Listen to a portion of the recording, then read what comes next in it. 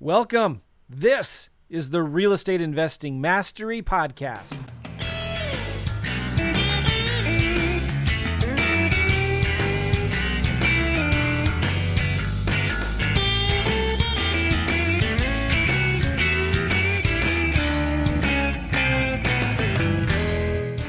Hey, what's going on? We're live. This is Joe McCall, Real Estate Investing Mastery Podcast. How's it going? Glad you guys are here. We got a special podcast today. We are continuing our series called Deals Gone Bad, and we have a local St. Louisan who's a Cardinals fan in the house today on this podcast. His name is David O. I would try to pronounce his last name, but I'm sorry I'd butcher it. Onanian. I can see him nodding. No. Yeah, he's nodding. Okay, I got it.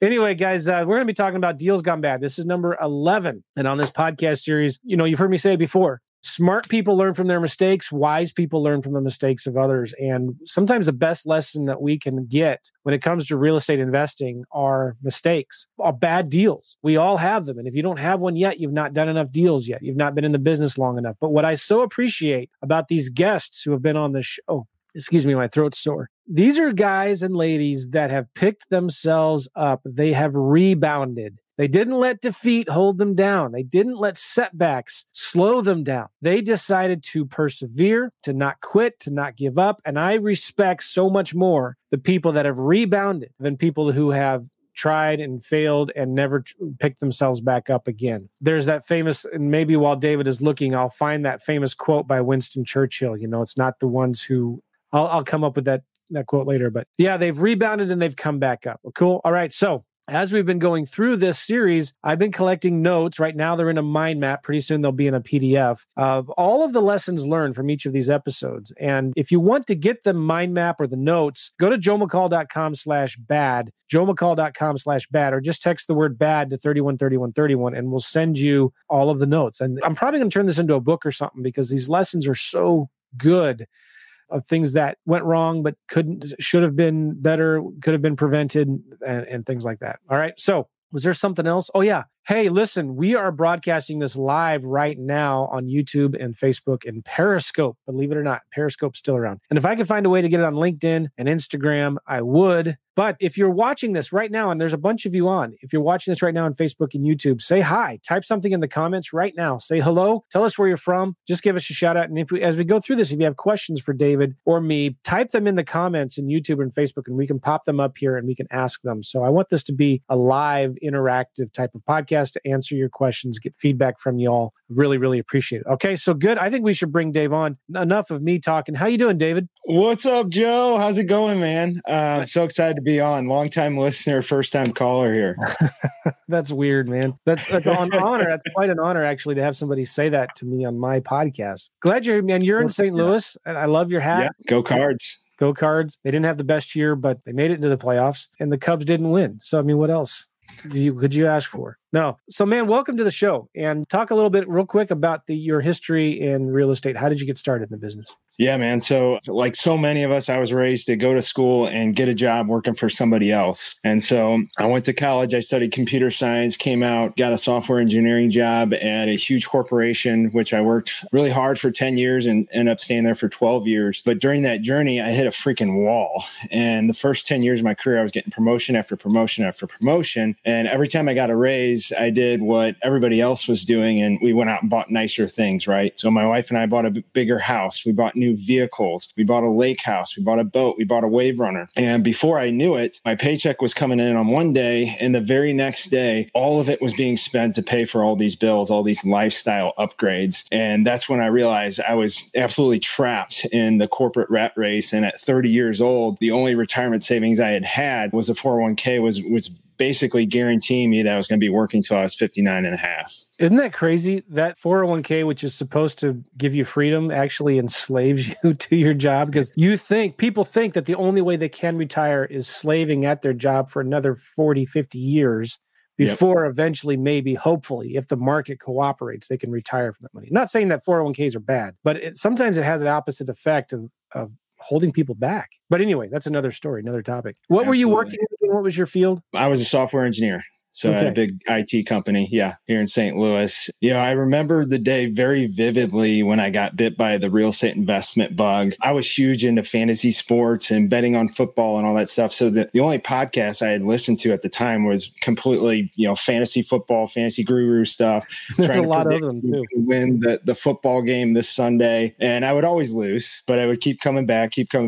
And I remember sitting in my cubicle that day, and it was like November, December. So it was getting dark at 4:30 in the afternoon. And so I had just realized that I had spent my entire day, all of the daylight hours of that day, sitting in a cubicle. And I was like, this is miserable. And so I decided to open up my podcast app, and I was like, well, maybe there's some way you can invest in real estate. I had actually got my real estate agent license on the side a few years before. What year was this? This was about 4 years ago, exactly. So I decided to search on podcasts and wonder if there's any podcasts on real estate investing. And I found yours, several others, and there's just like tons of information out there. And I just started just taking this stuff on like a fire hose. I listened to hundreds and hundreds of podcast episodes, read tons of books, and just started becoming obsessed with learning how to invest in real estate and learning how to break free of this corporate rat race. I'm sorry, man. You're talking about fantasy football. What happened to Tom Brady last week? I don't know, but I saw your Facebook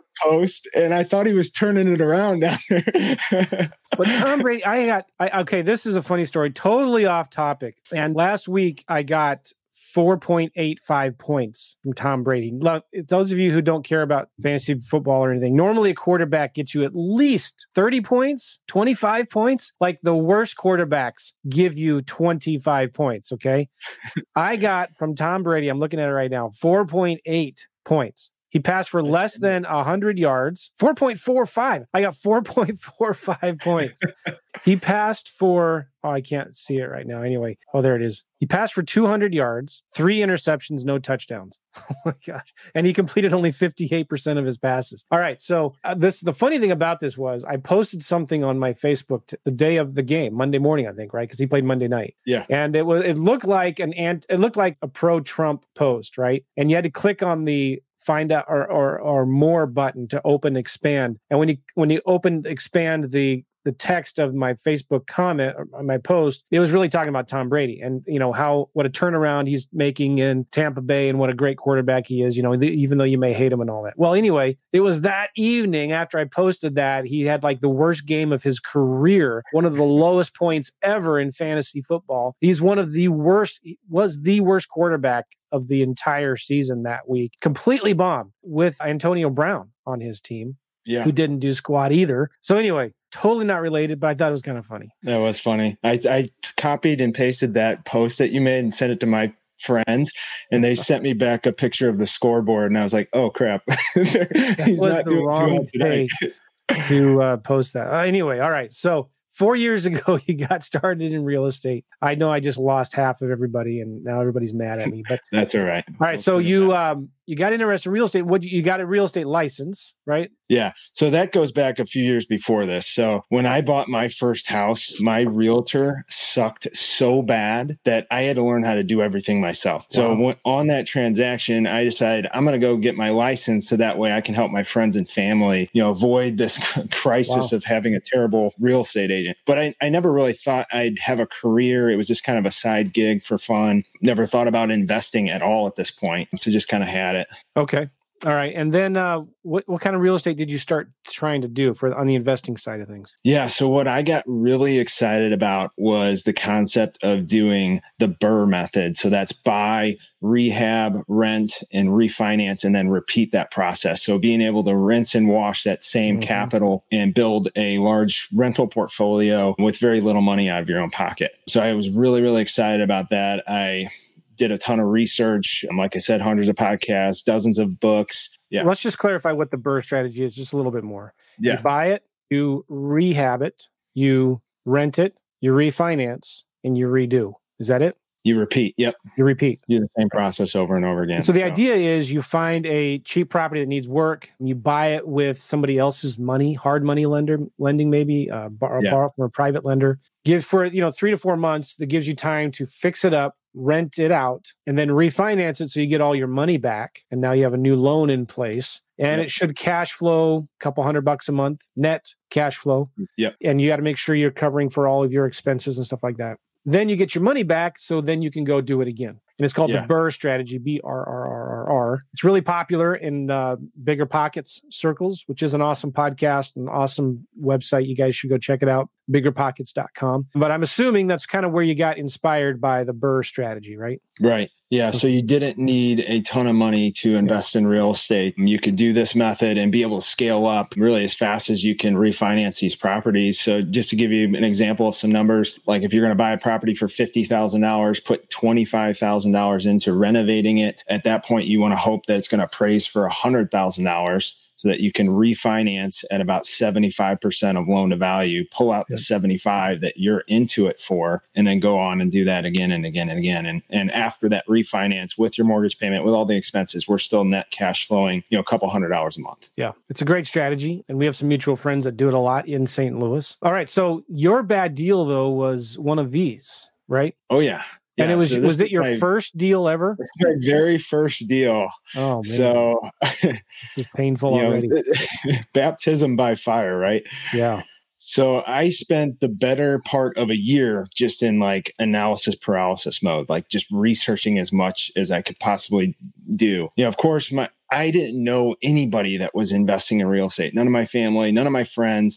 And so there's very little support around me, basically. And, originally my wife was very much against taking some leap of faith into the real estate market and all this. But then, after week after week after week, I'd be coming home from work and listening to these podcasts on the way home and the way there and telling her, oh, look at this great idea. We could do this. We could do that. We could do that. And so every night of her hearing this over months and months and months, she was finally like, you need to go out and buy your first deal. Like, stop talking about it. It's time to take some action. And so, I went ahead and pulled the trigger, and that's when this nightmare started. This was a property that I found on Craigslist. It was listed by a wholesaler. And then only later did I find out from the tax records that it had been wholesaled to the wholesaler. So I was like at the other end of a hot potato game, and I, landed on me, and I got stuck with it. Yeah. So it's kind of like a daisy chain, right? So one guy gets it under contract to buy it. Somebody else comes to him and says, hey, I'll bring you a buyer and we'll split the fee or something like that. Or he adds his assignment fee on top. And so then by the time that it comes to the end buyer, there's 2 or 3 guys in the middle that all get a little bit, keeps on bumping the price up. All right. So where was this property located, David? Yeah. So this was kind of near the airport in an area called St. Anne. Not a bad area. It's kind of a Class C area, right? Yeah. So I was like very careful to try to stay away from any war zones, any D-class areas. And this kind of passed the test as like, this is kind of a working class area, pretty clean street. Everything looked good. The purchase price was $45,000. So like that example that I just gave you about the BRRRR, like this property was lining up to be exactly like that. What happened was, basically, the wholesaler had said it'd take about $20,000 to make this house rent ready. And so I had never estimated a rehab before. I actually bought a book on estimating rehabs. It's behind me. I read that book. And basically, I knew just enough to be dangerous, right? I didn't have any real world experience, nobody to help me, nobody mentor or coach me on this process. And so I was just taking what I was learning from podcasts and books and online courses and trying to implement this stuff on my own. And so I walked the property. I said, you know what? I'm going to pad this a little bit. I'm going to be ultra conservative. I'm going to say it's going to take about $25,000 to rehab this property, get it rent ready. And the wholesaler said it was going to need about what? $20K. $20K. So you said, I'm going to pad it to 25. Yeah. And I asked him all kinds of questions too. Like he actually sent me like kitchens that he had remodeled and bids from contractors. And he was like really selling me on the fact that this was only going to cost $20,000 to renovate. Is this a wholesaler that we both know? You might know him. I don't think I've ever talked. Okay. I won't say his name, but I don't think I've ever talked to him after that first deal. He kind of radio silenced on me. I padded it. I said, I'm going to pad this thing 25%, right? I'm going from 20 to 25 and thought I was going to be safe with it. Well, at the end of the day, it ended up being a $50,000 rehab just to get rid of it. And so this thing came crashing down real quick. And I remember very vividly, like the day that I closed on the house, I was very excited. My wife and I were on the front porch talking about what colors we were going to paint the house and all this stuff and kind of celebrating our win. And the mailman comes up and the mailman says, "You didn't just buy this house, did you?" And I said, "Yes, I did."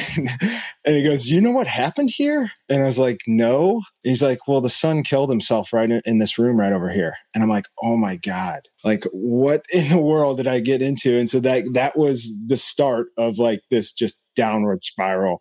Well, okay. Property. To be fair though, and this sounds crass, but people die all the time inside of houses. I know. Right? Yeah. So that wasn't a big deal. No, right? It's not something that you actually even have to disclose to anybody. So it really isn't that big of a deal. It's just emotionally at the time we were on this high of got our first property. Okay. And all of a sudden, like here comes the beginning of bad news, for the next 6 months. So you bought this thing, just looking at my numbers and my notes here, you bought it for 45. Yeah. You thought it would need about 25 grand in rehab. And what did you think it was going to be worth fixed up? I thought it'd be worth about 100,000.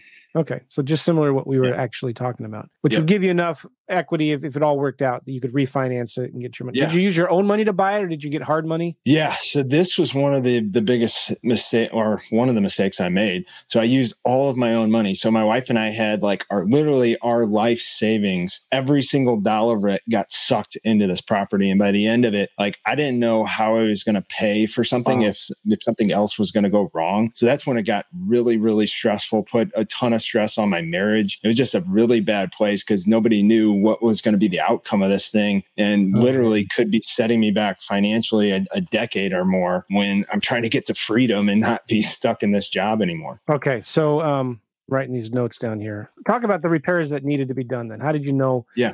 Like 25 wasn't going to be enough. Yeah. So, I mean, surprises just started coming up. So I actually got this property inspected. So I had been a normal real estate agent. So I knew how to write contracts. I knew how to open escrow at the title company. I knew how to hire an inspector to inspect the property. So I felt pretty good about all this stuff. The problem was when we inspected the property, it didn't have any power. The water wasn't on. So there wasn't a ton of stuff we could actually look at. And this house was really dark on the inside. So really had to have like a flashlight to see anything, even on the upstairs during a sunny day. But some of the problems that came up, probably the worst of it was the foundation. And so it had a finished basement. And I remember the day that I was down in the basement, the contractors took down the paneling and like literally they're like, "Hey man, there's all kinds of like water and cracks behind this paneling in the basement. You got to do something about it." So I came over there, had a foundation guy come with me, and he was giving me the worst news on the planet that day. He's like, "This whole wall has to be redone. Like it's going to cost $25,000 because we've got to take a forklift, lift up the house, take this wall out and build a whole new brand new wall." And when he left that day, I usually not a very emotional guy. I mean, I cried when my dog died, but that day I bawled, man. I was down on my knees just thinking like, what in the world did I do with this property? And I called a buddy of mine and I was just telling him like the bad news. And he's like, "Dude, you need to get 3 bids. You get 3 bids." And so I got another bid, and that bid was only for $10,000 to fix the wall. And then I got a third bid, and that bid was only $5,000 to fix this wall. So then, I was like, okay, I can stomach a $5,000 on this foundation wall and be able to give a nice warranty to my end buyer, because at that point it had turned into, we just got to sell this and try to get as much of our money back. And this isn't going to be a BRRRR deal. This isn't going to be a rental that I'm holding on to. And this is going to be a fix and flip, basically. Yeah. Some of the other problems that we found, like no water when we inspected it. So of course, all of the plumbing in the house is completely shot. Well, let me back to the foundations there. Do you think if you would have had a better inspector, or could any inspector been able to see the problems with the foundation walls? On this property, you couldn't, because they had finished the basement. And so unless somebody was going to take the paneling down off the wall, you would have never known what was behind there. And it was below grade on the outside of the house, so you couldn't see. But the paneling wasn't wet? It wasn't wet. Yeah. Okay. So pretty much though, I mean, you got it fixed for $5,000? Yeah. So they put in some I-beams, epoxied all the cracks, and basically made it good. Which isn't really in the big thing. I know it's a big deal for you on your first deal, but in a normal house renovation in St. Louis, it's not that big of a deal to have to fix foundations. And that's a good lesson to learn there, people, because people, many times, things like termites, bad foundations, mold, they'd scare people, right? But that shouldn't scare you as an investor if you've got it budgeted for those kinds of repairs, because those are easy things to fix. Foundations are actually, it's real common.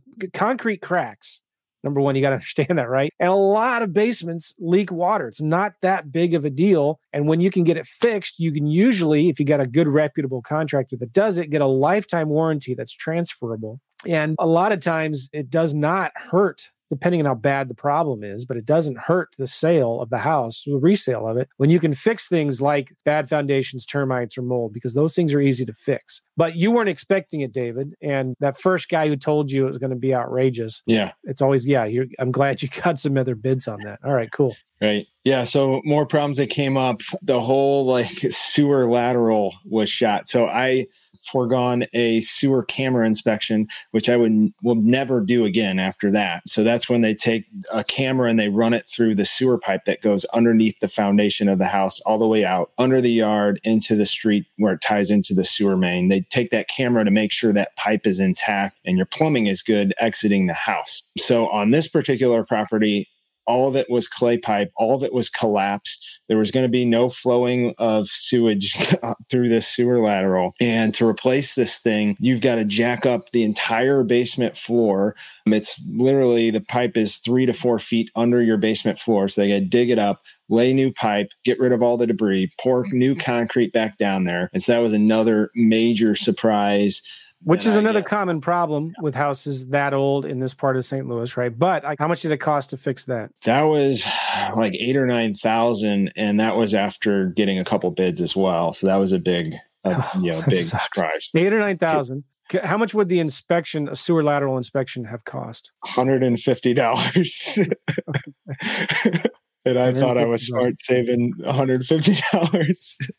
I got it. I get it. Yeah. All right. So then what else? So never do that again. Of course, my inspector knew that, we needed to raise the service wire for the electric. But then when we turned the power on, we also needed a new panel. We needed a lot of work done with the outlets. A lot of them weren't grounded. A lot of them weren't connected properly. So I had a lot of electric work, basically all new electric work going into this property too, which was another surprise. When we sold the property, the buyer had their inspector call out some problems with the roof. So we had to do some patching, some repairing on the roof, and then tuck pointing on the chimney, which I didn't realize was going to be a very expensive repair. Tuck pointing seems to be more expensive than you would think. It could cost a couple $1,000s to fix a chimney and tuck point it. Did the inspector miss that as well, or did he just say it wasn't as big of a deal as? He kind of called it out, and I didn't really think it was going to be a big deal. I didn't even think I didn't even fix it. So I obviously thought it was going to pass the buyer's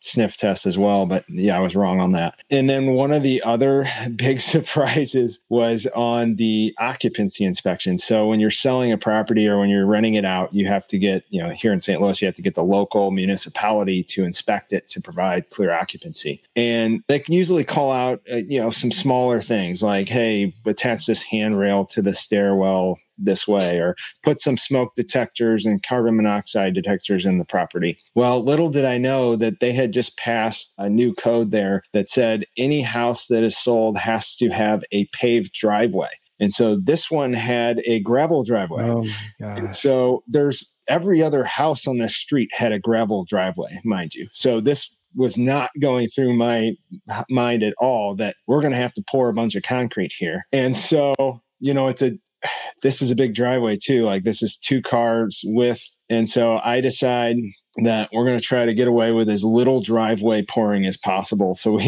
we went to the city with our plans for the driveway, and it was like a single car just going to basically the front of the house. And it was like the week after Christmas when we were doing this. So like the regular building permit approver or inspector wasn't in the office. So it was like somebody else was signing off for him. And he just stamped his approval on this driveway. So we ended up getting out of it with like a $5,000 driveway when in reality, it probably could have cost like 12 or 15. Oh. So then by the time we had this driveway poured, basically made the other half of the gravel driveway, we put landscaping rock on it and like planted bushes in there to make it look like it was, it's just landscaping over here. It's not a parking area. And so by the time we had all this done, the the regular building inspector was back in the office, back from vacation. And so he comes out and he says, "Oh no, this is not passing at all, buddy." He goes, "This is a driveway over here. This needs concrete." And he goes, "You only poured the driveway to the front of the building line. Our code requires you to pour the driveway to the back of the building line." And I was like, "You've got to be kidding me." And so luckily I just fought this tooth and nail. And I was like, "Here's the document that you guys approved and stamped these plans." And finally, after a lot of back and forth, I ended up getting, awarded on a past occupancy inspector without having to do that. But that was another part that was like extremely stressful, going back and forth with them on. So where were you getting the money to do the rehab from?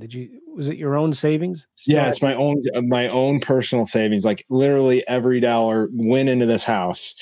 So anything else? No. Okay. Luckily, we got to the end with like a couple grand to spare, and it was like, please, fingers crossed, please no more, please don't. I don't know how we would have done it. We would have had to start racking up credit card bills, and it would have got real ugly. All right. So at the end of the day, how much are you in on it? You bought it for $45,000. Yeah. So 45, 50K rehab. And then we've got, holding costs. We've got realtor commissions. I was well over, I want to say 100,000 into this property, maybe around 104, 105. And then it sat on the market for about 2 months. I had to offer a buyer's agent bonus to be able to get this thing sold. And you were selling it in January, sounds like, right? Yeah, it got listed in January. And then it went under contract and sold in March, April timeframe.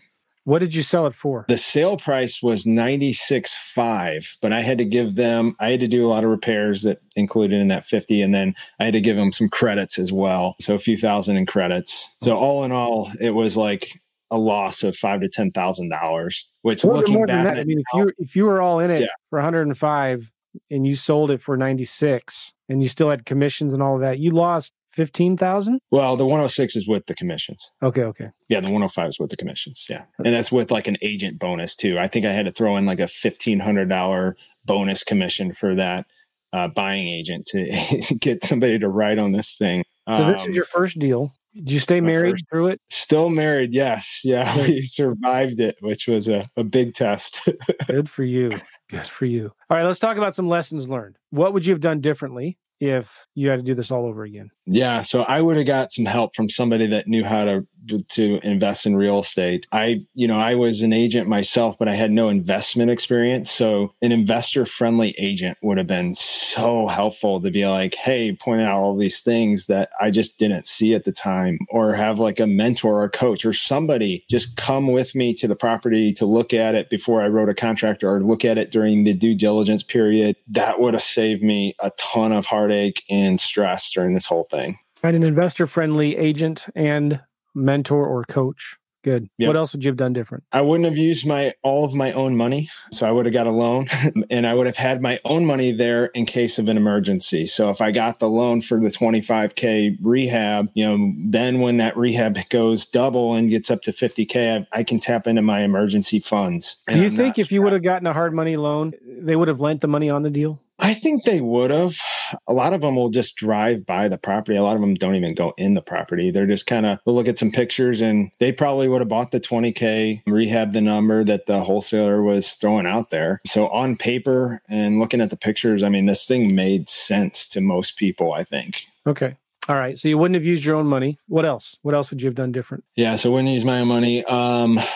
So now every property that I buy, I have a rehab calculator, rehab estimator that I use. And so this has made my life so much easier because it's got literally every line item of a possible repair that could come up in the house. And so now for every property that I buy, I'm going line by line. Does it need this? Does it need this? Does it need this? And so rarely do I have these huge surprises that I had on this house. When you're walking around in a house and you're just jotting down a couple of things that you think need to be done, you miss things all the time, especially if you're there with, the seller or somebody else is with you. You get distracted. You don't see everything. So I take pictures, and now I'm going through my checklist, making sure every single line item could be covered with my repair estimator. Where did you get that repair estimator? I built it in Excel. Yeah. I'm sorry? I built it in Excel. You did. And I'd be willing to give it to your listeners, Joe. You would? If you want. Do you have a website for people can get it, or can I include it in my notes? Yeah, well, I'll drop the link to you. It's myagentinvestor.com/cashflow. myagentinvestor.com/cashflow? Yep.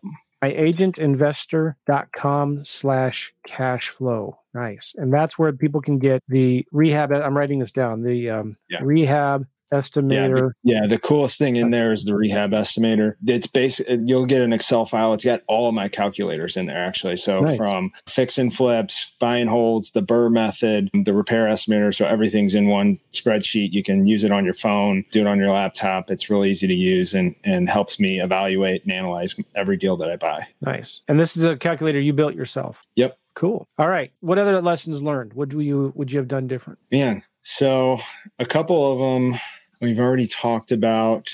Get multiple bids. Multiple bids. Yep, I learned that lesson. And then always do a sewer lateral inspection. Yep, get your sewer lateral inspected with a camera. Oh, I learned how to work with contractors on this deal. So one thing that you'll find out is it's hard to find a good contractor. Everybody's looking for these cheap contractors that do high quality work. It's almost like they don't even exist. To give you an idea of the process I had to go through to find somebody to rehab this property, is I probably called like 15 to 20 different contractors, told them about the house, tried to set up appointment to meet me there. And I think I set 10 appointments to meet contractors at this property. And I think only 7 of them or so showed up to meet me at the property when they said they were going to show up and meet me at the property. And then out of that 7, I only got bids from 3 of them. Oh. But two of those bids that came back, one was really high. The 2 were decent bids. So I was able to find 2 good contractors out of this deal. So I used one of them on that house, and then I used the next one on the next property I ended up purchasing. Well, so you did purchase another property after this. You didn't quit and give up? Yeah, that's actually probably the biggest lesson out of this. Glad you mentioned that. Yeah. So listening to podcasts like yours and so many others, you hear these stories of people failing and then getting themselves back up, and it's really inspiring. And so one of the things is everybody's afraid that they're going to lose when they do a real estate investment deal, right? You're afraid, you're fearful. I tended to leverage that fear. So I was actually more afraid of not succeeding in real estate than I was afraid of failing in that one particular deal. Because if I didn't succeed in real estate, I was going to have to go back to the cubicle for the next 30 years of my life, which seemed like a life sentence to me. And so I was more scared of having to go back to that than it was failing in this deal or failing in the next deal. So I just made a commitment that I was going to figure it out. And I even told my wife at one point during this process, I was like, if we